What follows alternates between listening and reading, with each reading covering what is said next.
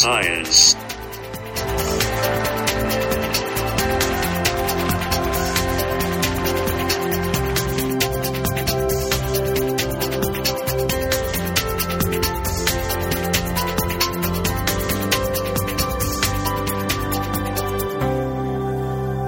This is Love and Science, and I'm Andrew Glester. It's wonderful to have your company. As I said, unfortunately, Malcolm Love is not with me today, which is a terrible shame, but not the end of the world, because with me is Harriet Croom. Hello, Harriet. Hello. How are you? I'm very well, thank you. How are you? Yeah, no, I'm all right, thank you. I always feel a bit better once the first song is out of the way, and we can just get on with chatting about science. We've got some really good, there's some positive science news stories going on at the moment, which is, the news in the world at the moment is it never really lifts me up when I look at the main bit of the news. So I always like to come to the science news for a bit more uplifting stuff. There are some stories we're going to cover which aren't quite so uplifting, but do stick with us for the hour, because we've got some great stuff, including a man who's sending 2 robots to the moon next year to set up a mobile network. Yeah. Indeed. What? Genuinely, that's coming later. But Harriet, what have you been up to recently? Oh, in the last week or so, I've just been working on some assignments for my Masters in Science Communication, set by your usual presenter, Malcolm. He set us some tricky assignments, so they've been taking up most of my time. What have you been doing? Making films, making radio shows, that sort of thing? Yeah, absolutely. Been making a film. We made a nice little film in Bristol, actually, about the River Avon, a source to see. Trip down the Avon, and we did some work with the Bristol Avon Rivers Trust to show the work they're doing, building new habitats along the river. So there are new habitats being built now for wildlife and things, are there? So what they're doing is they're felling trees into the river, actually, to try and change the flow of the rivers and build kind of new vegetated spaces along the bank sides, and that's really good for spawning fish and... Okay. And yeah. So I go down to the river quite a lot here. It's I'm sure everybody listening to this here in Bristol does. It's a wonderful part of the city. And I'm always fascinated by that. How different the city looks when it's just completely... the tide is in and the tide is out. And you have this incredibly beautiful reflected city on the river when the tide is out, and then this sludge, which has got its own kind of beauty in a way. Did you do anything to do with the sludge in your film? Yeah. So we took the story right from the source of the Avon, which is up in Acton Turville in South Gloucestershire, and then went all the way out to the estuary and looked at the sludge and how important and amazing the sludge is for all the animals that live there and rely on it.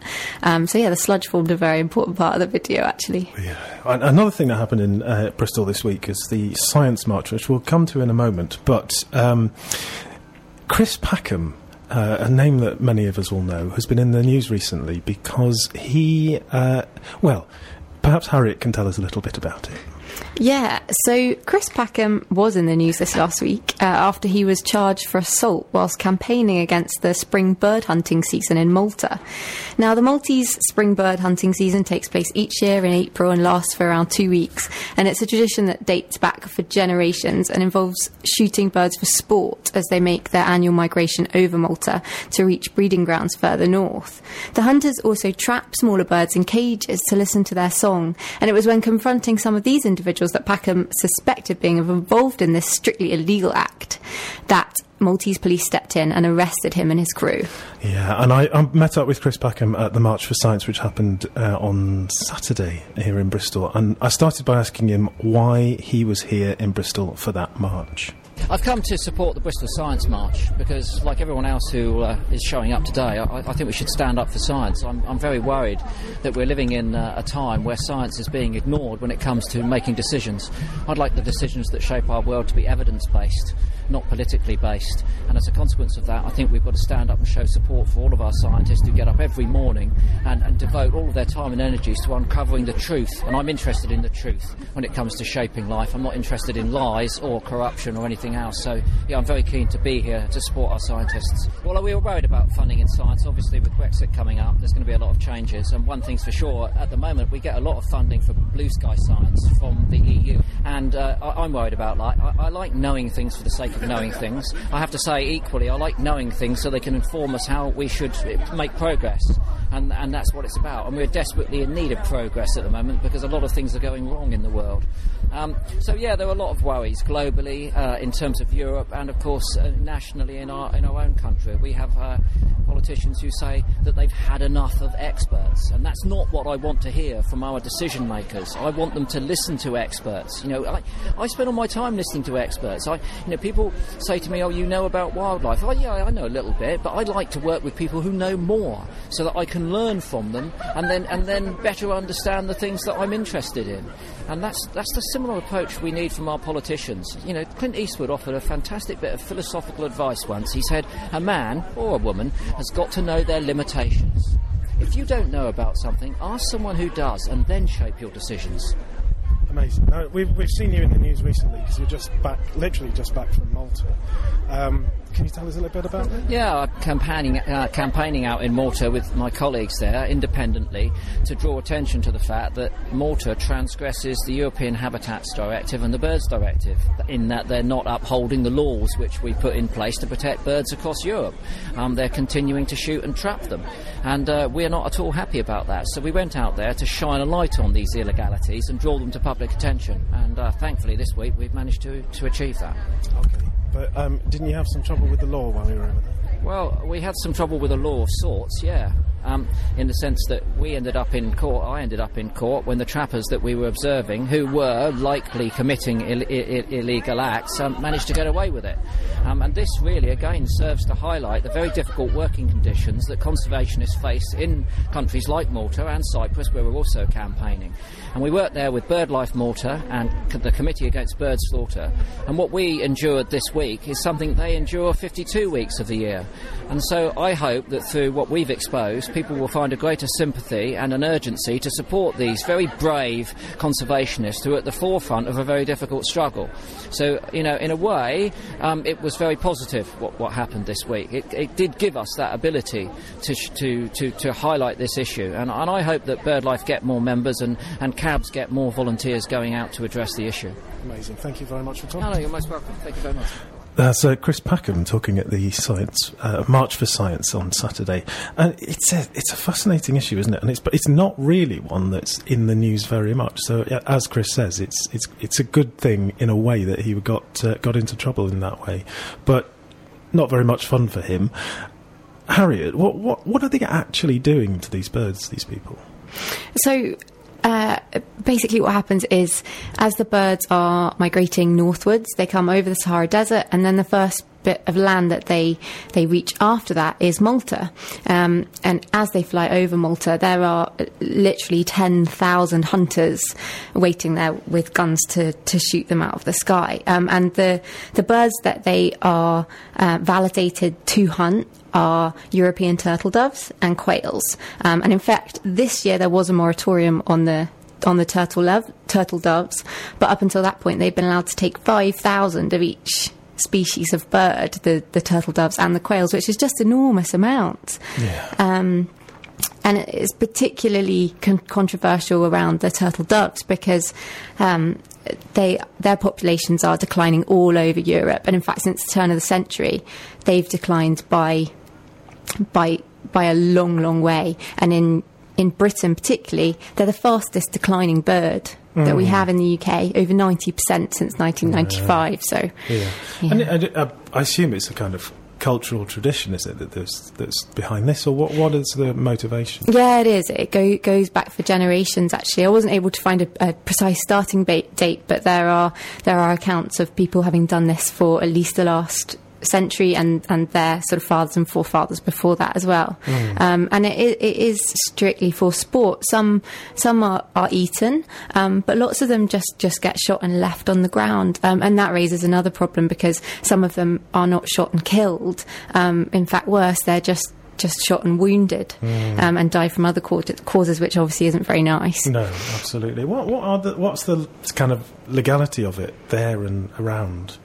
So this year anyway, the shooting of quail up to a quota of 5,000 in the 2 weeks is legalised, and they're the only country within the EU that has this kind of opt-out from the general EU-wide directive banning spring bird hunting. And so they are able to do that. But what's meant to happen is for each bird killed, they report it to the government. But, I mean, as you can see quite clearly, 5,000 birds, 10,000 hunters. Yeah. The maths doesn't quite add up. Is everyone reporting their bird killings? The charities out there suspect not. No, absolutely not. We are in the middle of an election campaign at the moment, so we always have to be balanced. Has the Maltese government had to say anything about this? Yeah, absolutely. They acknowledge the declining populations, absolutely. But they see the reason for this is coming from more of agricultural problems outside of Malta itself. Pesticides and disease, which hasn't been researched into enough yet. Okay. So that's their stance on it. Okay. Well, they have a stance on it. I have one. It's just my personal stance, which is that if anything needs to be a tradition to keep going, then it should just stop. Surely, if it was good enough in its own right, it wouldn't need to become a tradition.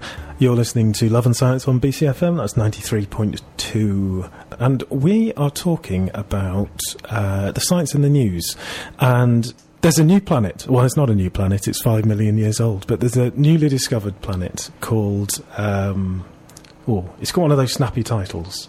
It's... a series of numbers. Harriet, can you help me out? It is LHS 1140B. Right. I believe. That's catchy. It. Yeah, it's a wonderful title. What the most interesting thing about it is that it has...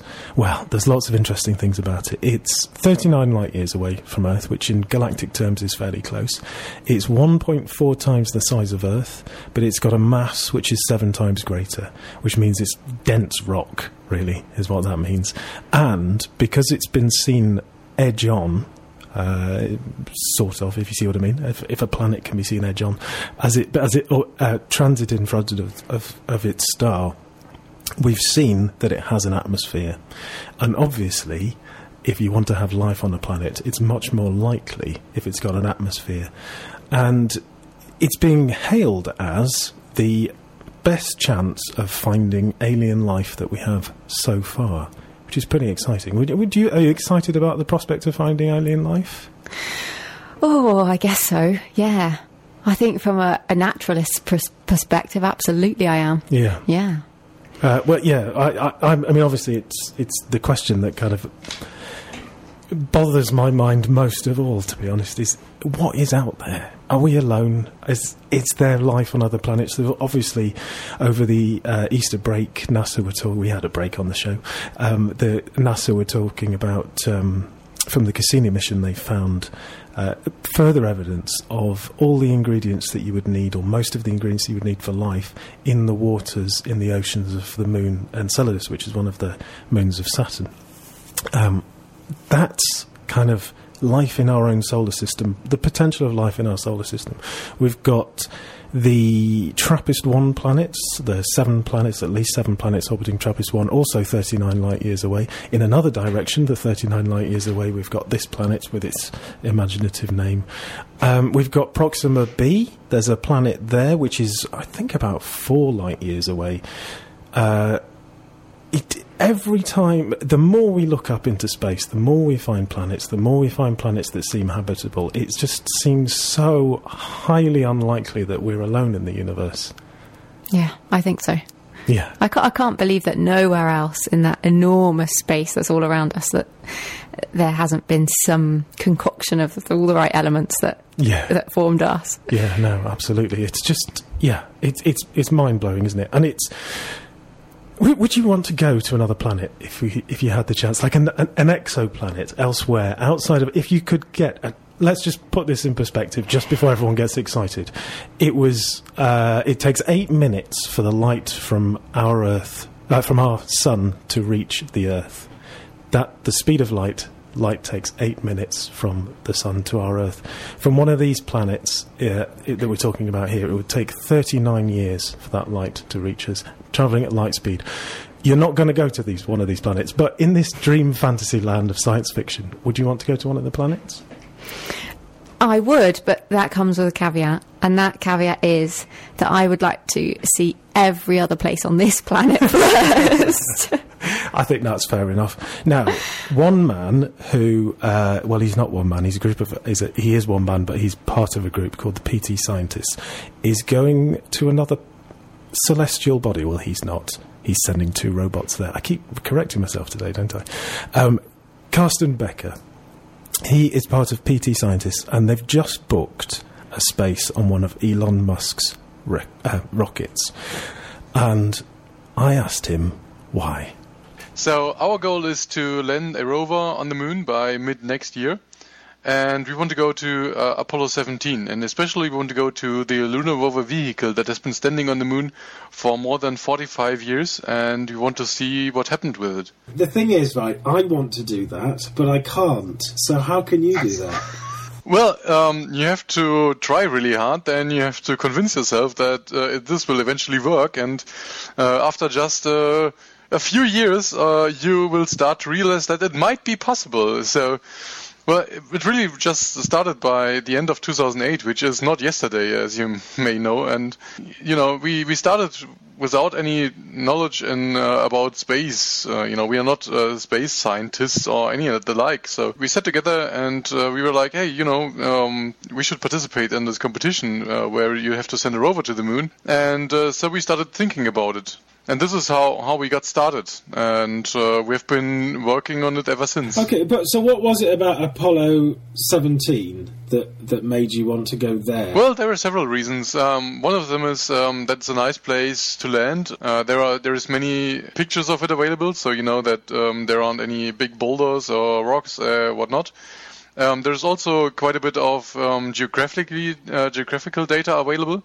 But I think the most important part is that it's the last place where men set foot on another celestial body, and I think continuing the story from there is something that's pretty nice. It also was the only mission where they actually took a scientist with them, and so there has been some proper science being done, and we want to figure out if any of those could be improved upon. 2 rovers, they go to the moon, they're going to trundle along very nicely to the Apollo 17 landing site and disprove all the conspiracy theorists again.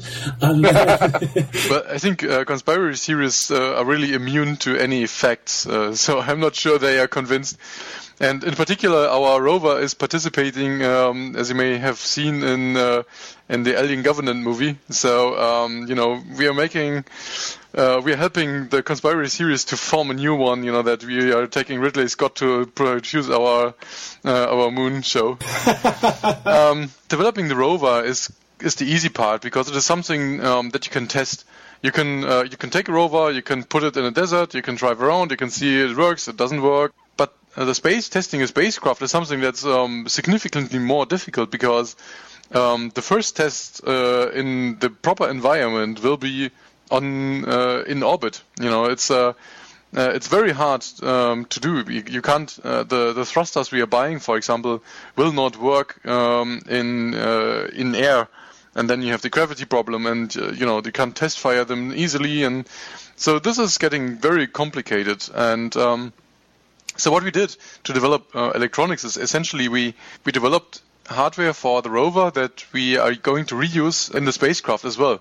You know, because this allows us to test the hardware quite a lot, but make sure that it also works in the spacecraft. And then we just have to have the proper test procedures and software simulations, and everything will work as planned. I'm pretty sure about that. Yeah, I'm sure it will. I have no doubt that it will. You don't? Okay. No. At least one of us. Well, hang on a second. You just said that your rover's going to be in the Alien Covenant movie. Yeah. There's been a trailer where it has been seen for about 3 seconds. It will be a short appearance, but we can say that we have been on another planet before we have been to another celestial body. Yeah, amazing. So that's cool. That's really cool. It's one thing saying I want to send stuff to the moon. It's another thing working out how to do it. But it's quite another thing getting a rocket and taking it to the moon with your rover on it. So how are you doing that? Well, it's simple. You go to SpaceX.com and you say, I want to buy a rocket, and then you transfer some money, and then off you go. the best way to design a spacecraft is to make one that can fit any rocket with any orbit, and so that we can adapt it easily to new requirements. And the result is a spacecraft that we call ALINA, which is the Autonomous Landing and Navigation Module. And yes, the letters are all in there somewhere. This is our spacecraft, and it can take 100 kilograms of payload to the moon. One of the payload is 2 of our rovers that we designed together with Audi, which are called the Audi Luna Quattro. Amazing. Our mission works like this. So we bought a rocket which will take our spacecraft to what's called a GTO, so a geostationary transfer orbit, which is around Earth still. And from that, we will take it with our own propulsion to the moon and circularize it, and then we land and disembark the 2 rovers and are pretty happy. Okay, cool. That's so amazing. So when is this happening? So the aim is to launch by about mid next year. Yeah. So, I thought you'd bought time on the rocket, or you built space on the rocket. So is it not a specific launch? You just said, I'm doing it by this time, or how does that work? As you may know, rocket launches are hard, and occasionally there are things that go wrong, and this can cause havoc to your schedule. So there's, for example, the latest blow up from SpaceX has caused a delay of about 3 months from the schedule. So, those things are not fixed in stone, essentially. Something always happens, and making a date is something that is left to kind of like the last minute. But we need to provide a interval of about 14 days where the geostationary satellite and our mission can launch at the same time, so that it can be shifted for within a 2-week span. There's some link with Vodafone. Yeah, so we are pretty happy to announce that we have a new partner aside from Audi, and this is a partner which is helping us in a very strategic way, because the goal is that we want to build the first mobile network on the moon. And this is what? You're laughing now, but when you're going there in 30 years for tourism opportunities, you will be happy to use our network, and we will charge astronomical roaming fees. So you get rich. Yeah, amazing. No, but I mean, in fact, it is very helpful to us, because the way the rovers are designed right now is that we are communicating to Earth directly. But the problem is that the energy that is required to communicate to Earth directly are about half of the total budget that we have for the rover driving. And so we have on the back of the rover, we have an antenna that needs to be pointed at Earth while you're driving in rough terrain. And, in theory, it should work. But I think in practice it's more difficult than it looks like. And so with LTE, which is the 4G standards, we can communicate between the rovers and ALINA, our spacecraft. And so we don't have to use as much energy for communication while we're driving on the surface of the moon. And so this is a nice benefit for our first mission. But we as a company, we are offering payload to the moon. So if you want to fly something to the moon, for just 750,000 euros a kilogram, you can send it with us. And judging from your laughing, you don't have that amount of money. But no, I don't love that. There are quite a few universities and other companies that are interested in doing that. What really is important about it is that what we see the future in is building a colony on the moon. So it's the European Space Agency calls it the Moon Village. And we want to be an infrastructure provider for that. So be it 3D printing services or communication infrastructure, we want to bring that to the moon and help them get it done. Would you want to live on the moon? If I could get there without strapping myself to an exploding body, I would be happy to. But I think I'm the guy that's wait for the space elevator to happen. Okay. Where will the rocket launch from? So the rocket will launch from Cape Canaveral. Yeah, I'm really looking forward to that. So have you booked tickets? No. Problem is that I will probably be needed in our mission control during the launch. So I may not be able to see it live, which is really a shame. Yeah. Well, listen, what we'll do is I'll go and I'll see it live. Fantastic stuff. Thank you so much for talking to me, and yeah, we'll see you on the moon, I guess. Yeah, you'll hopefully a bit before that. So if you're interested in watching what we are doing, you can also go to missiontothemoon.com. This is our page where we are talking about what we're doing, and probably we'll be presenting our live feed from what we're doing as well. You're listening to Love and Science on BCFM Radio. Harriet and I are delighted to be joined by Grace Mullally, and you're doing a PhD at Bristol University. I am indeed, yes. I am trying to adapt the CRISPR genome engineering system for mitochondrial genetics. Okay. What is CRISPR? What is CRISPR? So CRISPR's exciting. I spend most of my time feeling excited about it. It's a genome engineering technique which, really actually, we've harnessed it as a genome engineering technique. But originally it's from Bacterian archaea. Okay. As an acquired immune response. Right. That is what it is. Okay.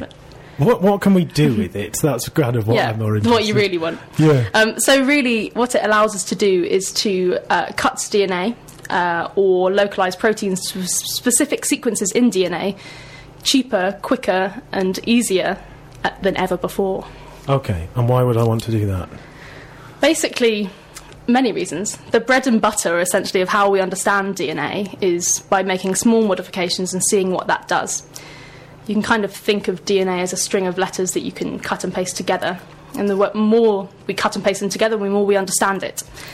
And so people or scientists have always tried to take techniques or develop techniques for changing DNA so that we can understand it more. And so this technique is just the newest tool in that toolbox, really. Okay. Now, we've been talking about that for a reason, not just because it's interesting and kind of right at the cutting edge of science, really, isn't it? This is a big thing. It is really, really exciting. So the tool was only developed in 2013, and since then, in such a small number of years, we've got papers zooming out of labs, and also a lot of interesting bioethical discussions coming out about it too. Okay. Oh, shall we have Very one? exciting. No, I do. Well, let's do it in a minute, because you've got an exhibition coming up. Can you tell us about that, please? Absolutely. So, along with 2 other researchers and 3 artists who are all based in Bristol and all research and do their art in Bristol, we've come together and had some number of conversations about CRISPR and also about other techniques which are used in synthetic biology. And we've developed an art exhibition based out of these discussions, and that is happening this week. Oh, what? Very exciting. Here in Bristol? Literally here in Bristol this week. Amazing. So what made you go to artists to help design something to showcase what you've been doing? Yeah, so basically, as there are loads of these papers coming out about CRISPR, they always either start or end with a bit of a call to arms, and they say, this tool has a possibility to change the world in which we live. But the people that live in this world need to make those decisions. And so they basically are encouraging researchers to interact with members of the public and just, members of society to make those decisions about how the technique's going to be used. And I thought, okay, well, how can we start that discussion in Bristol? And something that I've always found is you can get a very nice narrative with an art exhibition. And sometimes, the output of scientific research papers can seem quite dry and boring to the average person. But maybe an art exhibition is something that's going to engage with a couple of different people or, bring a new crowd along to my CRISPR conversations.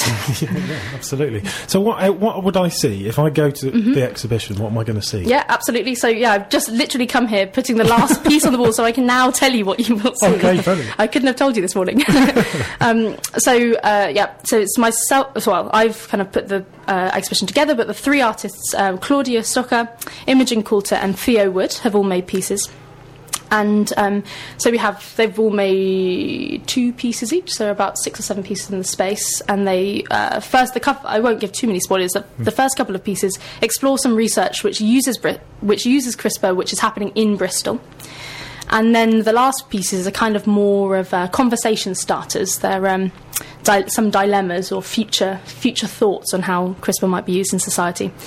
Come on down. On your there's a Facebook page for there this. Is indeed, yes. And how would people find that if they wanted to find it, or how would they find the exhibition generally? So the easiest way to find us online is literally just to Google SynBio Expo, which is our name, SynBioExpo, SynBio Expo, and then we come up on a number of places, including Facebook. And also we are at Space Gallery, which is 6 West Street on Old Market. Okay. Has it got anything to do with space, or is it just a space? It is not, other than it being a space, this has got nothing to do with space, but I'm sure we're going to be CRISPRing things in space very soon. So. Oh, really? Really? Oh, I'm sure. If people are looking into technologies to be growing plants or having life that is suitable to other climates, I'm sure some kind of genetic modification or genetic engineering of species that we have here for those conditions is absolutely going to be factoring into that future. Amazing.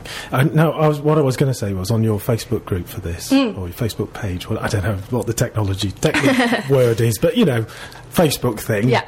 It says, if you could change your DNA, would you? Would you?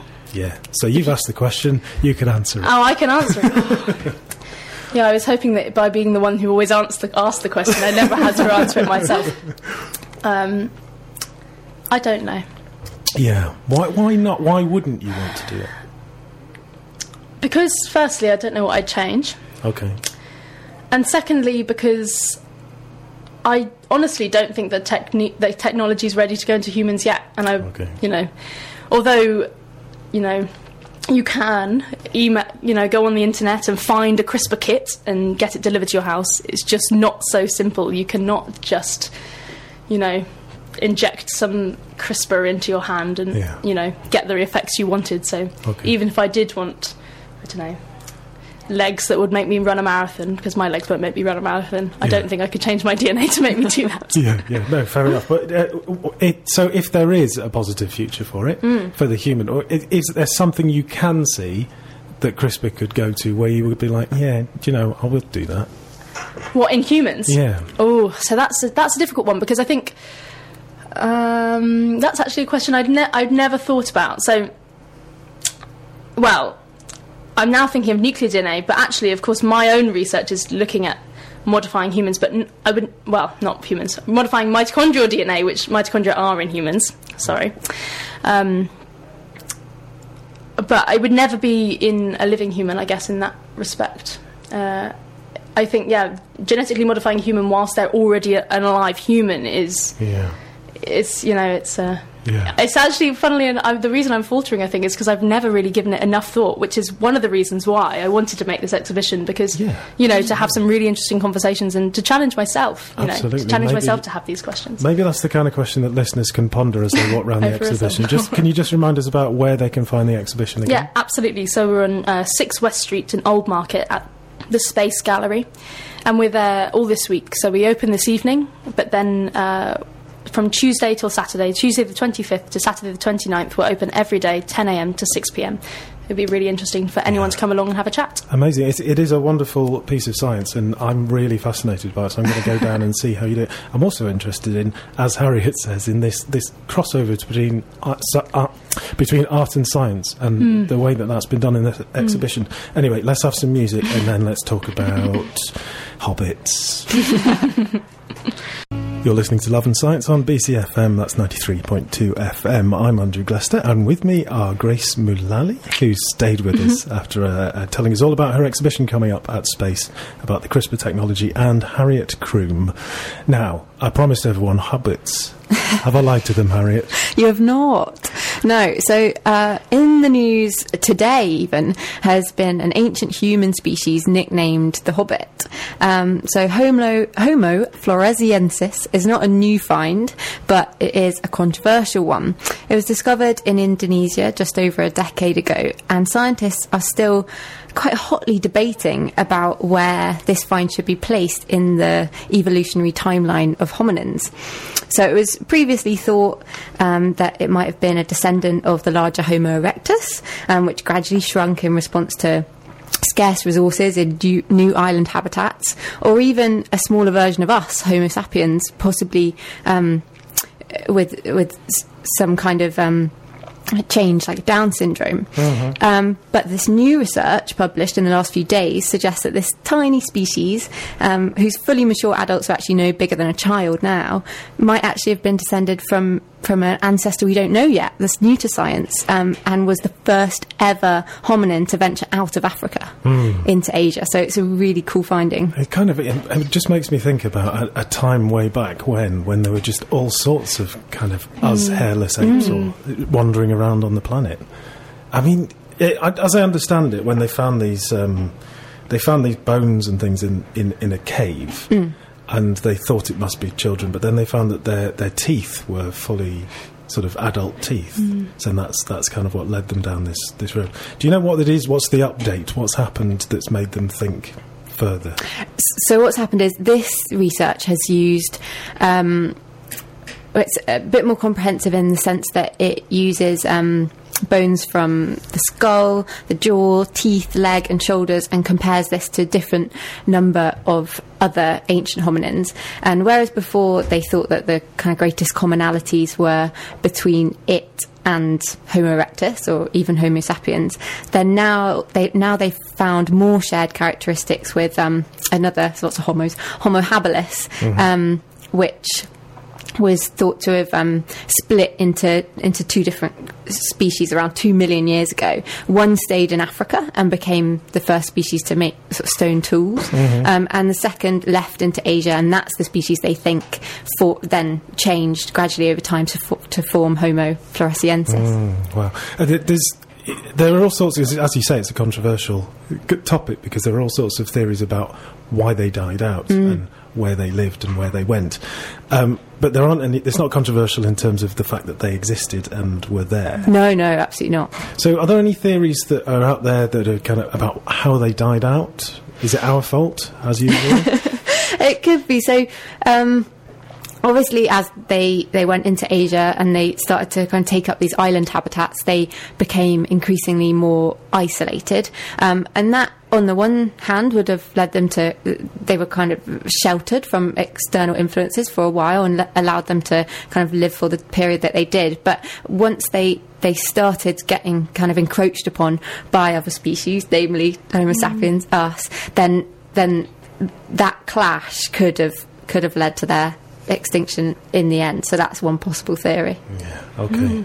Well, we'll watch this. Grace, you're going to... it's just interesting. I was just thinking about, someone who's interested in DNA. I was just thinking of a couple of things, obviously, if you've got small numbers of individuals all going and living on an island together, obviously their gene pool will then get smaller. But then it's also interesting just thinking about, this is so long ago that probably all the DNA in those individuals is degraded when we find those bones and fragments of humans. But it would just be so interesting to be able, if we could ever look at that kind of information, look at comparing their genomes comparatively and just looking at their interconnectedness. Absolutely. As always, science cheering me up brings me down. Another person who cheers me up all the time is John Ford, who's joined us in the studio. Hello, how are you? I'm very well, thank you. How are you? Very good, yeah, not too bad. I'm surprised you haven't mentioned something that happened on this day in 1990. Oh. Do you know what it was? No. You're into space. It was the 66th US manned space mission. This was Discovery 10, but it launched something very important on this day in 1990. Do you know what it was? I'm not going to guess. It was the Hubble telescope. I was going to guess that. Oh, what a fool. He just said, I'm not going to guess this, as I was going to guess it. That's not very scientific. No. That's called a stab in the dark. Hubble was launched. And what I didn't know when I looked at this was that for 3 years it couldn't send back any decent pictures because they got something wrong, didn't they? And the images were blurred because the mirror should have been made flatter by just 1/5 the width of a human hair. They recorrected that in 1993, and then of course the rest is history. But it's been made redundant now, isn't it, Hubble? No, that's not new. The James Webb Space Telescope goes up next year. Hubble's still going up, still producing amazing science, amazing imagery. It's just a wonderful, wonderful thing. You were talking on the show when you first started about your frustration of whether there was anything out there. Are we alone? Would Hubble and the new James Webb Telescope be able to see anything further into the distance? James Webb is the main thing that scientists are excited about with James Webb is that, in terms of looking for life on other planets, is that it is going to be able to see or map the atmospheres around planets, and if we can do that, then we can see what those atmospheres are made up of. And if you were looking at Earth, for example, you would see nitrogen, oxygen, and carbon dioxide and methane and all these gases that we have in our atmosphere. Some of those are there because of the life on this planet. And but by looking at the atmospheres of planets atmospheres of planets orbiting other stars, we'll be able to see if there's the potential of life on those planets. There's chances TRAPPIST, whatever, isn't it? TRAPPIST-1, the planet's there, yeah. And, it's the end of the show. Thanks for joining me.